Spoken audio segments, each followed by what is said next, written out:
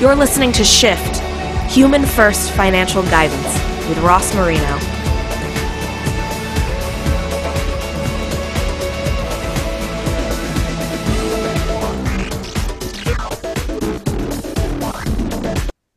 Today, we are shifting the conversation with Julie and Courtney. Hello, ladies.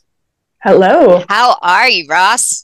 I'm excited. Glad to have you guys on the show. Looking forward to meeting you in San Antonio within a couple of months. I know we're going to talk about connecting with people, but you actually are going to talk about the theme of the conference and make it specific. The first question you said to me, Julie, was, why human first to begin with? Why is this evolution happening? How about you start with that? Absolutely. And I have been pounding the table on this topic for more decades than I wish to admit. I've been an adult. But it's so exciting in the last few years to see it gaining so much traction. People, advisors, clients, team members, everyone, they want to know that you feel about them like they are a real valued person, right? Mutual respect, mutual engagement, trust. All of those things are super, super important. And if we don't provide them, statistics show now they're going to go find somebody who does. So human first, empathy, all of those fabulous words, those are the things that we must integrate into our daily conversations, our daily communications. And that's what we're going to really focus on in this time. And I know that's what the conference is focusing on. So it's fantastic. Now, I know that's important, but as most financial planners, I can tell you that I grew up as a technician, as a financial planner, a financial guy. I answer financial questions. I become numbers, Zephyrs, right? Sure, I'd love to do all that stuff. And frankly, I'm comfortable answering those questions because I've done it for 30 plus years. I feel good about it. But some advisors, that's their comfort zone. They're not necessarily comfortable shifting into that human first touch. So, Courtney, you're an advisor. What do you think advisors can do if they're not comfortable, genuinely comfortable to go into those conversations?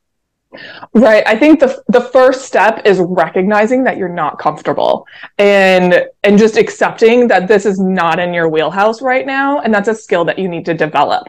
And then the second step is looking for tools out there that are going to help you on this path of becoming, a more empathetic advisor, maybe a better listener, better able to have the kind of deeper, more difficult conversations with clients. Because oftentimes I find that a lot of the really deep financial planning happens when you're not even talking about finances, right?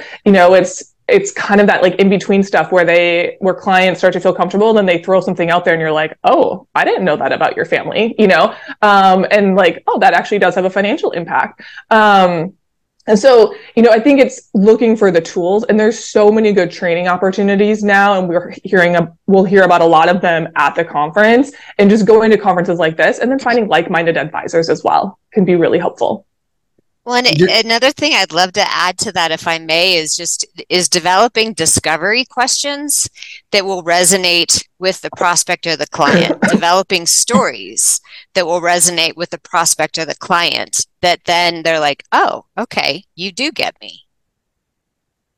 So what about some strategies for listening? Is there some tips you could give, Julie? So me as an advisor, I know I need to listen and I know I need to take notes, but it's a little more than that, isn't it? Absolutely. I think it's a conscious process of slowing down your mind and being present in the moment. So many of us were like, okay, we want to get to the performance, or we want to get to this, or we want to get to that. And we're not sitting and truly listening to what the client or prospect is saying. And so it's taking a breath, making sure that we're gathering that. If you can, have somebody in the room with you taking notes, reading the body language. Is what you're saying resonating with the prospect or the client? Tag team it a little bit. And another thing too is to go deeper, repeat back to the client. Okay, this is what I think I'm hearing you say. Am I accurate in my depiction of it, number one. And number two, ask the question, can you help me understand it and go a little deeper? So those are just a few ideas. And that's great when I'm sitting and meeting with someone. I certainly have to be present. And you said slow down. And in my brain, I actually said, I don't want to slow down. But I know we have to. It's a challenge. I have to be intentional about that. But if I'm going to slow down, if I'm going to create a safe place to connect with my clients, it actually has to start well before their clients. And I know, Courtney, you're going to talk about this, where this safe place, it actually doesn't start when the client sits in front of you. It begins with marketing.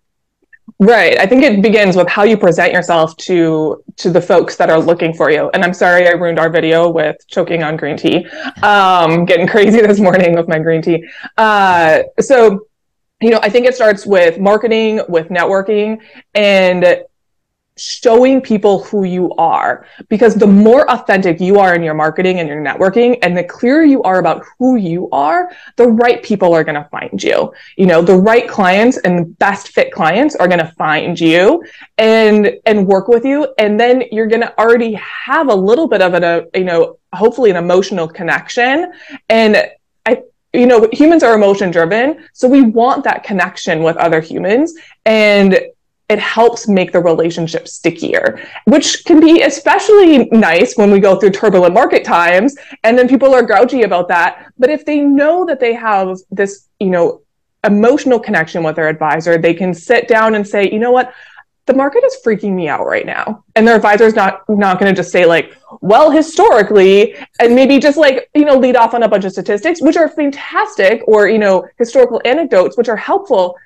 Someone in that kind of state of fear, what they want to hear is, am I going to be okay? And they just want to hear the answer to that. And then you can back it up with, yes, you're going to be okay. Here's my, 2-page financial plan or whatever, you can do all that stuff. The analytical stuff still fits in there, but you have to start it with your marketing so that the right people can find you. And then in your prospect meetings, you want to show that you're a human first advisor, like you're an empathetic advisor. And I love just like having, just chatting a bit with clients and having kind of lighter conversations and asking about family and like what their hobbies are and stuff like that. So, and then you're just building this base to have trust, because you have to read the room. Like no one's going to be like, I am ready to spill all my secrets to you in this very first meeting. I'm so excited to work with you. No one does that. That's ridiculous.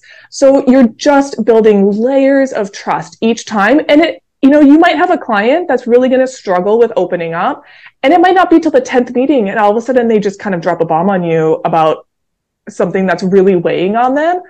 And that all started because you've done all of this work leading up to them being able to trust you and being able to know that they are in a shame-free environment, that they can tell their advisor anything, and their advisor is not going to be like, oh, you did what now? You don't want to have that environment. And so you create that from the very beginning. And how you create that it should be really individual and be tailored to you and like what you're comfortable with. But you do have to put yourself out there. You have to make yourself vulnerable. Yeah. And consistently. Couldn't agree more.